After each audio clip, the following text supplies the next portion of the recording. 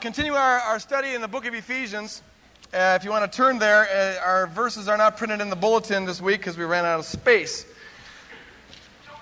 So we'll be reading from Ephesians chapter 5. I am really convinced that this is the way to do it, folks. You go to the Word of God, you start with verse 1, and then you go to verse 2, and you proceed to verse 3, and you keep on going on. And it's not the flashiest way to do things. There's not a lot of fluff and puff and stuff. The nice way to do that would be to pick the 5 most interesting things in the book of Ephesians and hit on them in 5 weeks. But this is just a systematic way of teaching the Word of God. And so we do not go very fast. We've been in this book for a year now. And as of today, Woodland Hills is 3 years old. Isn't that great? 3 years old. Happy birthday to us. And the reason we have all this stuff out here is because the backstage is full of this, whatever they're doing back there. So, stuff. So we're going to be a little crammed here, but I don't mind. I got these drums available, and so whenever I go like this, it means I think you're falling asleep on me, and that means you're supposed to go amen. All right, good. Got amen in church here. Anyways, like I was saying, this is the process of just, the basic presupposition here is if God took the time to inspire the words, we have to take the time to understand them. And so we're just going through it and picking it apart and letting it just confront us. I want to encourage all of you who have bought those tapes, Faith Comes by Hearing tapes, to keep up with that program of listening 19, 20 minutes a day or so to get through it in about 60 days. It really does build faith. And those of you who don't have that, I just encourage you to be involved in reading the Word of God. Just reading this book brings faith. It brings power. It brings transformation. God set it up that way. So I encourage you to be involved in it. Ephesians chapter 5. Paul says this, "Be imitators of God, therefore, as dearly loved children, and live a life of love." What does that mean? Well, here's what it means. Just as Christ loved us and gave himself up for us as a fragrant offering and sacrifice to God. Be about making your life a fragrant offering, a fragrant sacrifice. Be about imitating God. In contrast to that, Paul says this, "But among you there must not even be a hint of sexual immorality, nor any kind of impurity or of greed, because these are improper for God's holy people, nor should there be obscenity, foolish talk, or coarse joking." I got a whole front row section here is waiting to hear what I'm going to say about that, because they know that verse that's my life verse. Okay. "Which are out of place, but rather thanksgiving. For of this you can be sure, no immoral, impure, or greedy person, such a man as an idolater, has any inheritance in the kingdom of Christ and of God. Let no one deceive you with empty words, for because of such things God's wrath comes on those who are disobedient.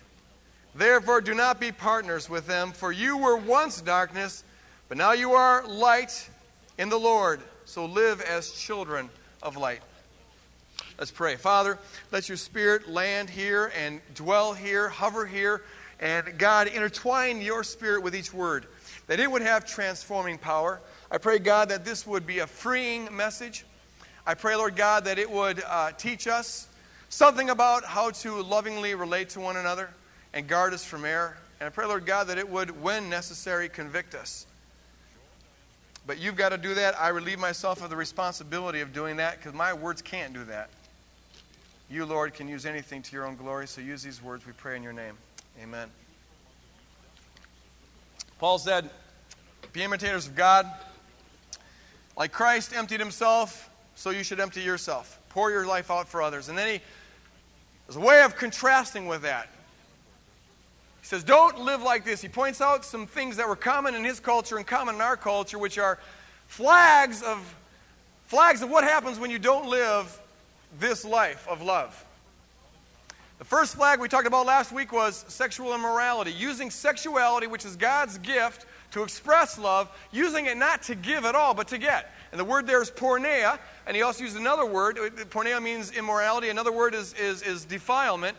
And Paul says there, stay away from that. It may feel loving, it may look loving, it may sound loving, and everybody in your culture may think that it's fine and dandy, but stay away from it. It is not loving. Rather, it doesn't exemplify sacrificial love. Sexuality outside of marriage doesn't show that. What it shows is that there's something higher than your desire to help the other person, namely your own sexual gratification. Sexuality is an expression of love when it comes after the sacrifice of marriage. Paul, and as the whole Bible assumes, as all of us know, marriage is sacrifice. And in that light, sexuality is the icing on the cake. It's great. Outside of that, however, it doesn't do what God intended it to do. And now Paul will give us 4 more words that are flags showing us that we are perhaps living in ways that are not in line with his model of being an imitator of God. And the 4 words are obscenity, silly talk, coarse joking, and greed. And I want to run through each of these words. The first is obscenity. The word obscenity, aiskrotes, means to shame or to humiliate with language, usually with a sexual connotation. Coming on the heels of what Paul just said about porneia, what Paul's getting at is this. Don't simply abstain from immorality with your behavior, but abstain from it with your words. Aiskrotes, obscenity, is really a linguistic form of pornography. It is doing with words what Paul just said, don't do with your body. It is making an object out of a person with your words. It is humiliating them, perhaps undressing them, perhaps violating them, perhaps raping them with your words. Don't take any consolation in the fact that you don't do that with your behavior, because when you do it with your words, that also is not loving. You are not building them up. You are tearing them down, and Paul says that that is out of place among believers who are called to live lives that imitate God. The picture I get in my mind is this crew that I used to work with my last year before I came out here. When I was going through graduate school, I was a masonry laborer, and I worked with this crowd of people. Lord help the woman who walked past us when we were building houses with bricks. These men would barrage these victims with language, and this was not in any sense of the word complimentary or welcomed or whatever. It was vulgar, it was indecent, and it was uninvited, and it was humiliating, and it was shameful. That's obscenity. And so Paul says, don't do that. Do not. Words are to be used to build love. Don't use words as weapons. And when you use them in sexually inappropriate ways, they are weapons and they hurt. Here is this woman who is created in the image of God, who is created beautiful in the image of God, who has got infinite potentiality, a person for whom Jesus Christ died. And these people are making her into an object, a piece of meat with their language. That is obscenity. Paul says, have nothing to do with it. Now, that one was easy. The next 2 words are a little harder. Paul says, avoid foolish talk and coarse joking. The Revised Standard Version has avoid silly talk and levity. Help us, Lord. Okay, let's talk about this. What does that mean? Silly talk and levity. If this verse means that we are to avoid any sort of silliness and goofing around and any sort of levity, like we're always supposed to be serious, somber, always, then we're in trouble. At least I'm in big trouble, and I expect most of you are in trouble too. I know Dave is really in trouble because he lives for this. Because the truth of the matter is that I like to be silly, I like to be goofy, don't you, once in a while? Do you see anything wrong with that? What's going on here? I liked the show. I mean, honestly, I have not matured a great deal since junior high school, and I'm not even embarrassed by that fact. I liked the show Dumber and Dumber. I'm willing to admit it. I enjoyed that. I thought that was hilarious. Yeah, Dumb and Dumber. Okay, thank you. Dave saw it 14 times, and he doesn't even get it. The plot's too thick for him. But no, wait. We'll talk more about that later on. All right, Dave, you sat up here purposely. He said he was going to give me cat calls throughout the whole sermon. I think it's hilarious. I think human beings, I think we're funny, and we need to sometimes step out of ourselves and laugh at ourselves. There's so many things about us that are funny. The way we're awkward around one another, the way we have certain bodily functions that we're embarrassed by. It's funny to laugh at that. And so this show where the guy's on a first date and then, he gets diarrhea and it's hilarious. I'm just in tears looking at this. And you think, oh, pastor, but that is so immature, it's so juvenile, it's so delinquent. Yes! And that's what's great about it. It's funny. Don't you ever long to just go back to 7th grade and laugh like a 7th grader and be silly and goofy and a little off the wall and a little daring and sometimes just be a little left of center on stuff?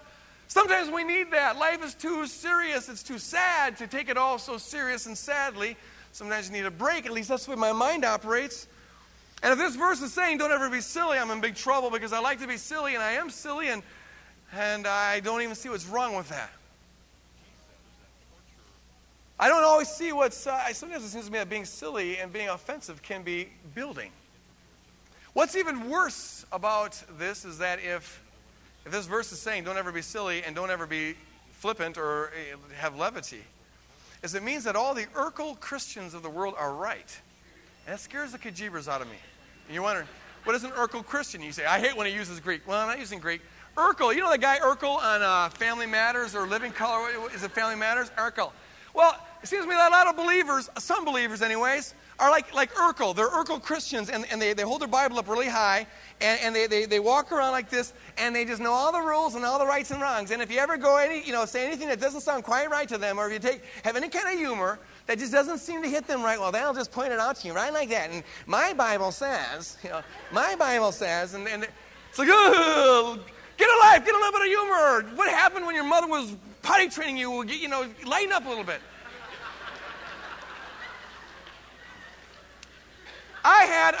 And here's the thing, is that something about me attracts them. I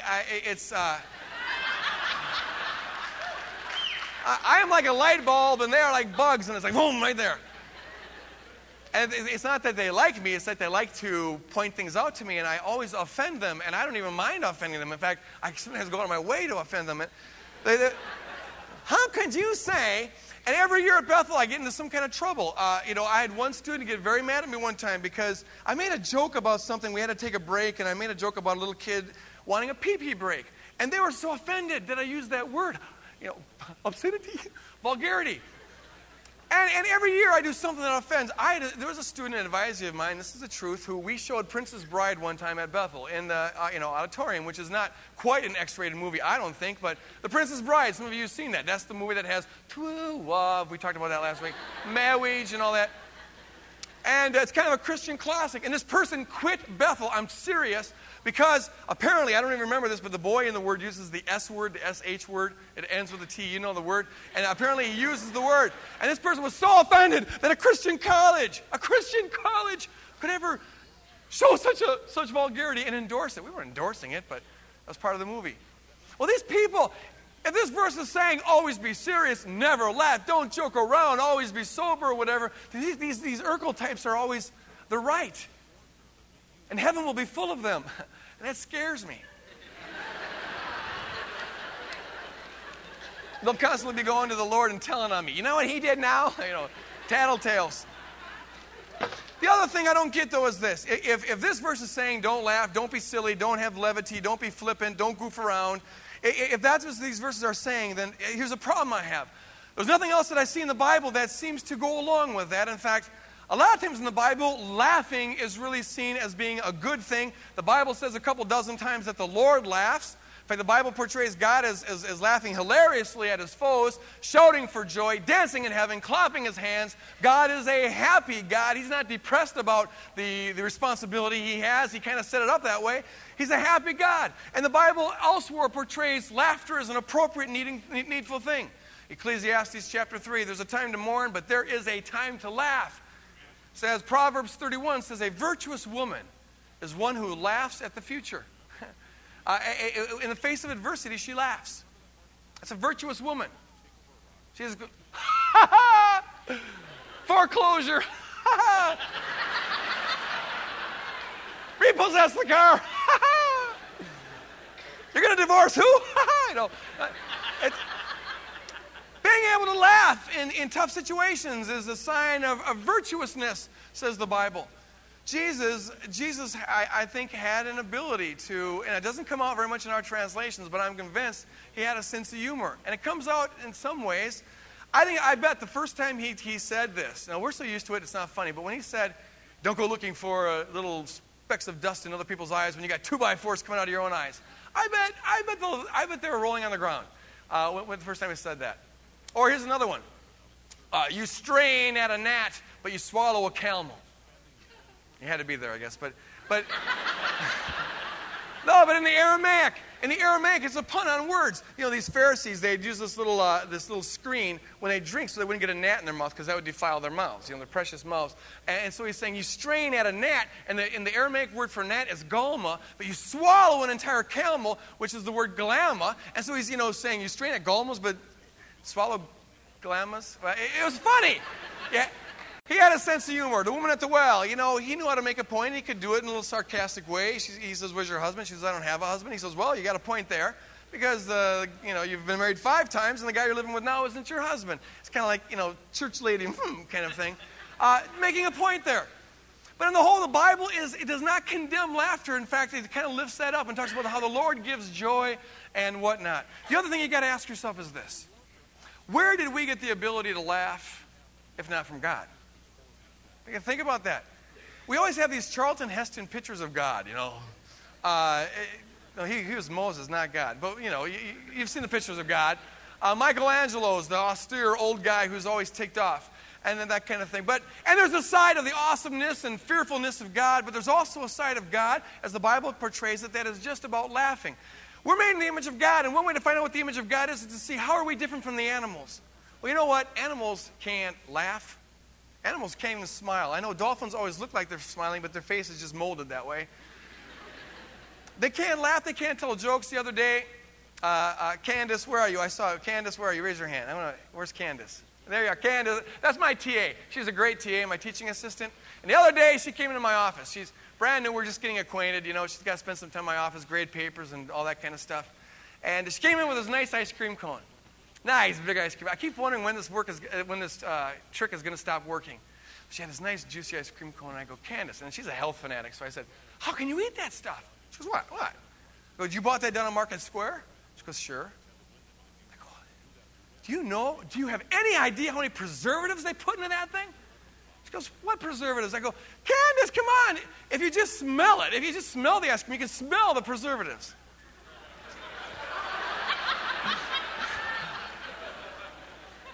She starts smelling it and whap!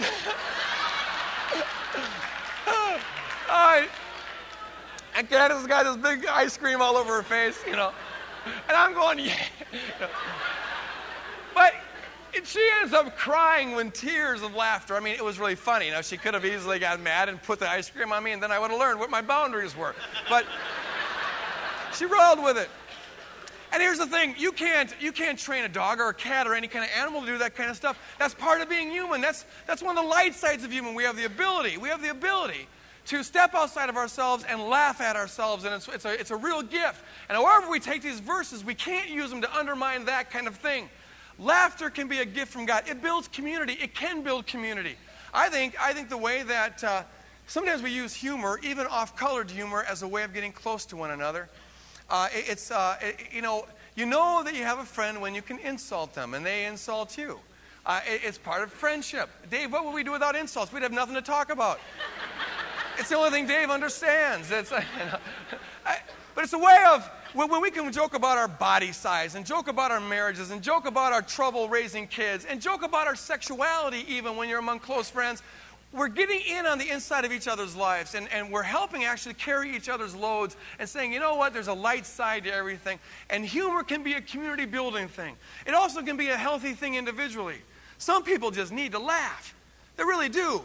There are so many people walk around so serious. Usually they got a big agenda, a big ideology, and they're always mad. And it's like, lighten up a little bit. Get looser pants. Do something, but you need to laugh. You need to laugh a little bit. Orbit the same planet as the rest of us and join the human race and laugh a little bit. Studies show that people who laugh tend to be healthier. In fact, there are some people who recommend laughing 2 minutes a day, even if there's nothing to laugh at. And you'll feel really dumb doing that, but they say that it releases tension and stuff like that.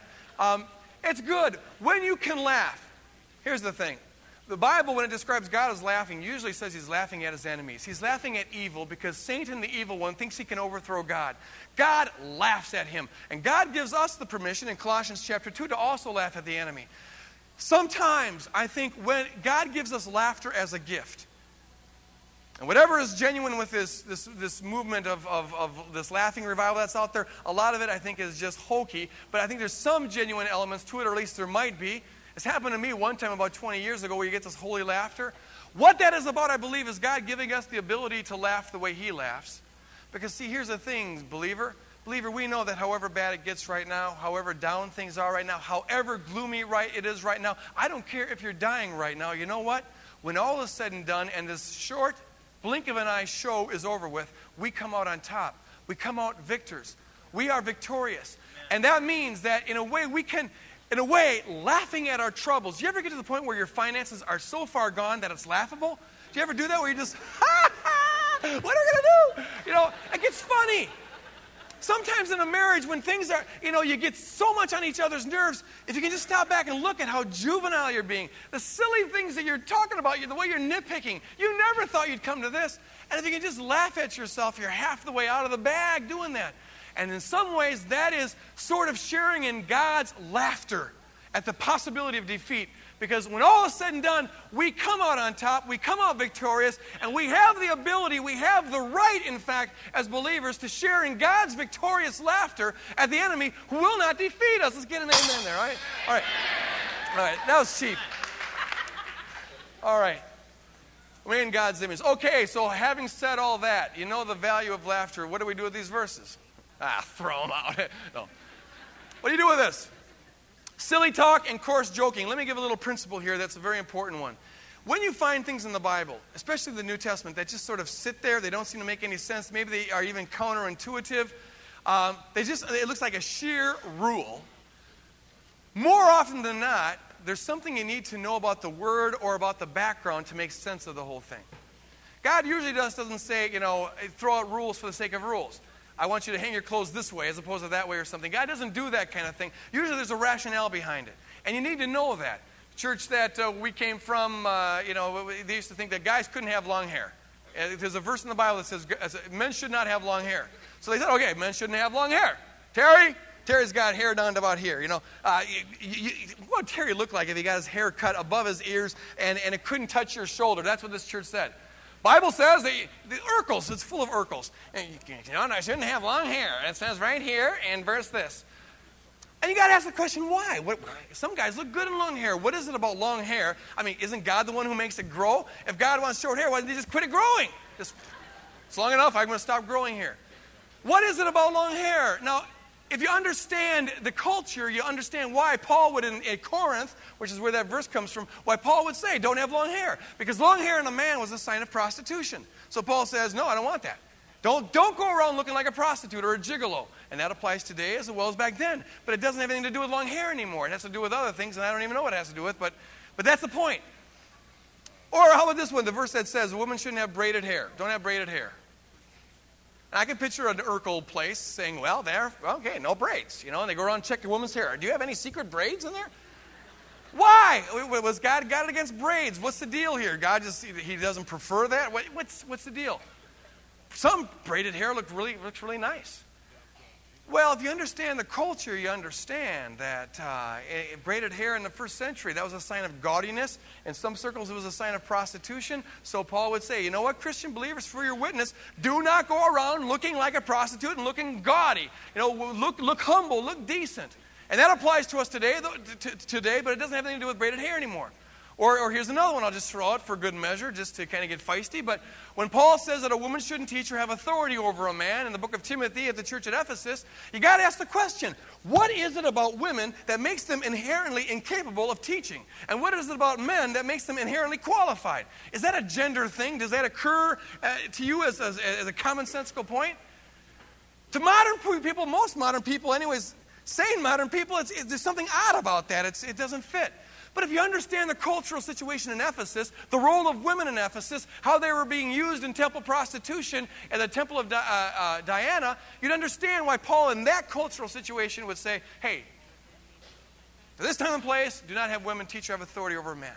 You got to sometimes do a little digging. You got to get into the Word. You got to get into the culture. So, having said all that, what is Paul getting at with his phrase, silly talk and coarse jesting? The word silly talk. The word is moranlogia. Moranlogia. Two words involved in that. Logia is the word for speech, logos, speech. Moron is the word for moron. We get the word moron from that word. Moron means moron. What Paul is saying here is don't talk like a moron. Now, what's a moron? What's an idiot? This is a hard one, folks, so hang with me.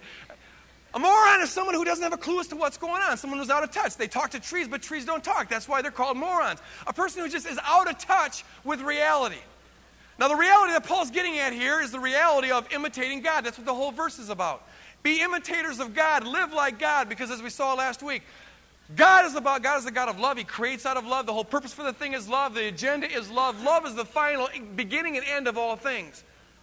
And so Paul is saying here, do not use language in ways that are not in touch with the way things really are. A good example of this, I hesitate to use it because I don't mean to comment on this issue at all, but a good example of this is Mark Furman.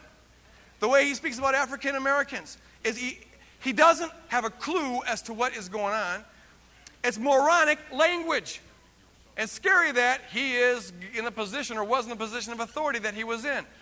The reality of the situation is that God made all people in the image of God. God made whites in the image of God. God made blacks in the image of God. God made Hispanics and Latinos and Cubans and every other Oriental, all different kinds of people in the image of God. And it shows forth His beauty. It shows forth His ingenuity. It shows forth His creativity, that there's so many different kinds of them. That's the reality of the situation. And the reality of the situation is that the purpose of language is to bind us together and to build us up and to promote love. And when you get a person who doesn't understand that, who doesn't have a clue as to what is real, but rather you get a person who's got a real pathetic ego and has got to build himself up by tearing down some other class of people that look different from him, you've got a person who's using moronic language. And it does not build up love, it rather destroys, it's full of hate, it's destructive, it goes against why God created the world, and that's moronic language. The reality of the situation is that Jesus Christ died in order to make out of the different races of people one race, and He tore down the walls of hostility. Ephesians chapter 2 says that's what's real, and He poured out His Spirit as a way of reversing the Tower of Babel where the peoples became differentiated. That's what's real, but Mark Furman language and anything like it goes directly against it. It's out of touch with reality. These people don't have a clue as to what is real, but they're totally subsumed in their own fantasies of their own self-promoting and hatred of others. And that's moronic language, folks. That is moron language. That's language that doesn't connect with reality. And Paul says, have nothing to do with it. Any use of language, silly talk just trivializes it. That's not a good translation of it. This is a vindictive, malicious kind of thing that ought not to be there. It's not just silly goofing around. This is viciousness. And any kind of language that goes against love, any kind of language that tears down, that destroys, that humiliates, it is morologia. It is not silly talk, but it's malicious moron talk. Then he uses this other word, coarse joking. Coarse joking. The word there in Greek literally means to play on words. It's really interesting, to play on words. Paul is here, he's following his talk about don't be involved in immoral behavior, was talking about immoral language. And all of this has sexual connotations to it or hateful connotations to it. This play upon words has the connotation of using language in a double way that's malicious. And the clearest example of it would be this. When a person's trying to talk to someone else and they keep on, usually it has sexual connotations to it, they keep on reading into what they're saying something that the person never intends as a way of humiliating them. Picture a woman coming to apply for a job and the male boss says, you want a job? She goes, yeah. And he says, well, I got a job for you. And it's this kind of, and the buddies laugh. And as the interview goes on, he keeps on turning everything she says into something with a double entendre. It has a double meaning to it, and she gets more and more humiliated and frustrated and aggravated. That is the kind of double talk that Paul's talking about here. I remember seeing one time on Johnny Carson, this lady, wife of somebody, I forget who it was. Zsa Zsa Gabor was on there too. And this lady was trying to talk to Johnny Carson, and everything she said, he would turn into a sexual kind of joke. And she did not appreciate it. She was getting close to tears. She was getting aggravated. And the more aggravated she got, the worse the jokes got. And in the end, all the people in the audience, Johnny Carson, Zsa Zsa Gabor, and all the people watching TV were laughing at this woman being belittled. That's what Paul's getting at. Do not use language in a way that tears down, in a way that destroys, in a way that humiliates. He's not just talking about innocent jesting that builds community. He's talking about language that destroys community, that turns people into objects, that tears them down. Final thing that Paul says here, I close with this, is greed. If porneia is about getting when you ought to be giving in sexuality, greed is about getting when you ought to be giving pertaining to everything else in the world. Greed is about going through life with hungry eyes. That is to say, greed is about looking at the world as your feeding ground. And you're always trying to get more, and you never quite have enough because what you're feeding in the core of your gut is a black hole. A black hole of worth, a black hole of esteem. You're trying to get your identity, get your worth, get your value from what you get. And it is, folks, rampant in our culture. The house being a reflection of who you are, the car, the clothes, whatever, being an indication of your worth, your value, your esteem, or what have you, that can be greed. It's rampant. It comes quickly in our culture. Last year, my wife and I were going out to the Parade of Homes, and I love the Parade of Homes. I'm not against the Parade of Homes. Those of you who are housemakers here, God bless you. I hope you sell big houses. Okay, having said that, we went on the Parade of Homes, and we were in the process of building a house, and we had this little budget that we were going to work with. Here's the trouble, though, and a lot of you know what I'm talking about if you've ever been shopping for a house. You go on the Parade of Homes, and you start walking in these houses, and you start at, the cheaper houses, and you keep on getting the better and better and better houses. And at one point, maybe you had a $125,000 dream house that you were going to build. But every house you go to, you think, oh, honey, we got to have this. Honey, we got to have this. Oh, look at this nice vinyl finish. Oh, look at this. But look at this nice tile floor. And you keep on including things that you want to get. Oh, we got to have this. We got to have this. But we got to have this. Well, our house surely can't go without this. And by the time you're done, you got a $200,000, $300,000 house. And you can't afford that. You can afford a $125,000 house. But it's not your dream house anymore. It's a shack. And you would have been happy with it. And now, having gone to all these other beautiful houses, you feel so inadequate. And we have a tendency as Americans to look around, and we always, instead of seeing the 98% of people who are below us, we see the 2% that are above us, and we say, oh, I wish I could have, I got to have, I want this. And we try, it's an indication of our worth, so we feel like we're just kind of down lower or something unless we can keep up with the Joneses. So we got to have the bigger car, got to have more toys, got to have a bigger house, got to have better clothes, got to have shinier rings or what have you, and it's always more and more and more and more and more. And I'm not against having nice things. If God blesses you with those things, have them. But when those things become an end in and of themselves, and when they narrow our vision of the world so that we do not see the gospel perspective of the world, which is a perspective where the highest end is love, at that point it becomes greed. Think about this. I'm not doing this to guilt us out. I'm doing it just to give a true perspective on things. U.S. constitutes about 7% of the population of the world, and we consume 45% of the world's resources. We are the second richest nation in the world, second only to this little tiny nation over there by Switzerland. I forget what it is. But in terms of big nations, we are the richest, but we give the least of any developed nation to developing third world countries. That is not imitating God. That is not love. That is what the Bible calls greed. And when we live in a world where there's 15,000 kids that starve to death a day, and when many Americans can only think about how they need to get their 73rd pair of shoes, something's weird here, something's askew. We're not seeing things as they really are. If Furman has moronic language, this is moronic perceptions. We're not seeing things as they really are. That's what the Bible calls greed. When 1 in 5 kids in the world, in third world countries, dies of disease that could have been cured if they only had available to them enough medicine. When a third of the world is malnourished and another third is just on the border, and all we can think about is how we got to upgrade our kitchen or whatever, then maybe it can be, if we're not seeing that and all we see is our little needs, what we think is our needs, then we're involved in greed. And it permeates our culture and it permeates the church, and we just got to call it for what it is. It's greed. One of the things that I just loved about this Mexico trip that our kids went on, we had 15 kids go to Mexico. They got to see what the world was like outside of America, outside of St. Paul. Actually, you don't have to go out of St. Paul to see how the world is different. But they went down to Mexico, and one of the churches they went to was in a very impoverished town where they had sewage running alongside of the road, and the people lived in 8x8 shacks. Families of 6, 7, 8 people lived in one-room shacks. And for a church, they had 4 little very rough brick walls, and they had a ceiling that was made of board. And to have church service, they'd take the boards that were the ceiling of the church and put them on bricks on the floor, and they'd make that pews out of that. Impoverished town. About a third of the world, 2 billion people live like this. And our kids got a chance to see this, and what was really ministering is that after this church service, our kids went down there, they did clowning acts and ministering things to try to get kids to come and minister to them and just try to show a little bit of happiness and share a little bit of the gospel there. Afterwards, the people in this poor town invited them over for supper. And they were so happy to say thank you to these Americans who came and shared what they had. And what these poor people had to offer them was simply some beans and a little bit of taco bread. But they were going to share what they had, and they put the beans on the taco bread, and with joy they gave them what they had. And they were so proud of the supper they threw for these kids. That is love. That is love. That is imitating God, taking what you have, even if you don't have very much, and sharing it with others. That is love. I'm so happy our kids got a chance to see that. Love is saying this: if I got a bean and you don't have a bean, here's half my bean. That is love. And it characterized the early church. You read about it in the book of Acts, chapter 2, chapter 4, chapter 5. These people had all things in common. If I got 3 shirts and you don't have any, here, have one of my shirts. If I got one too many, one more than I need, and you have one less than you need, then by golly, have this.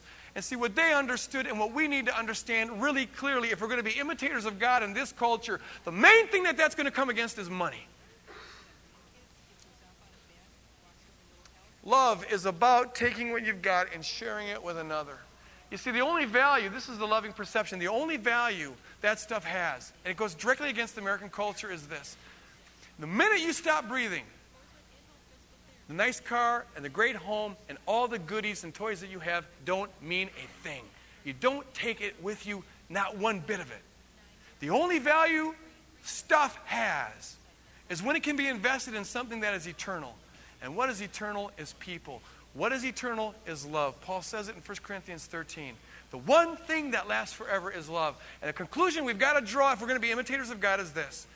The value that things have, the house has, the car has, the clothes has, the bank account has, the primary value it has is how it can promote love. How you can use it for the sake of love. How you can use it to invest in the lives of others. How you can open it up for other people. How you can demonstrate Christ-likeness by the things that God has blessed you with. Let God bless you. Pray that God bless you. It's okay to be blessed.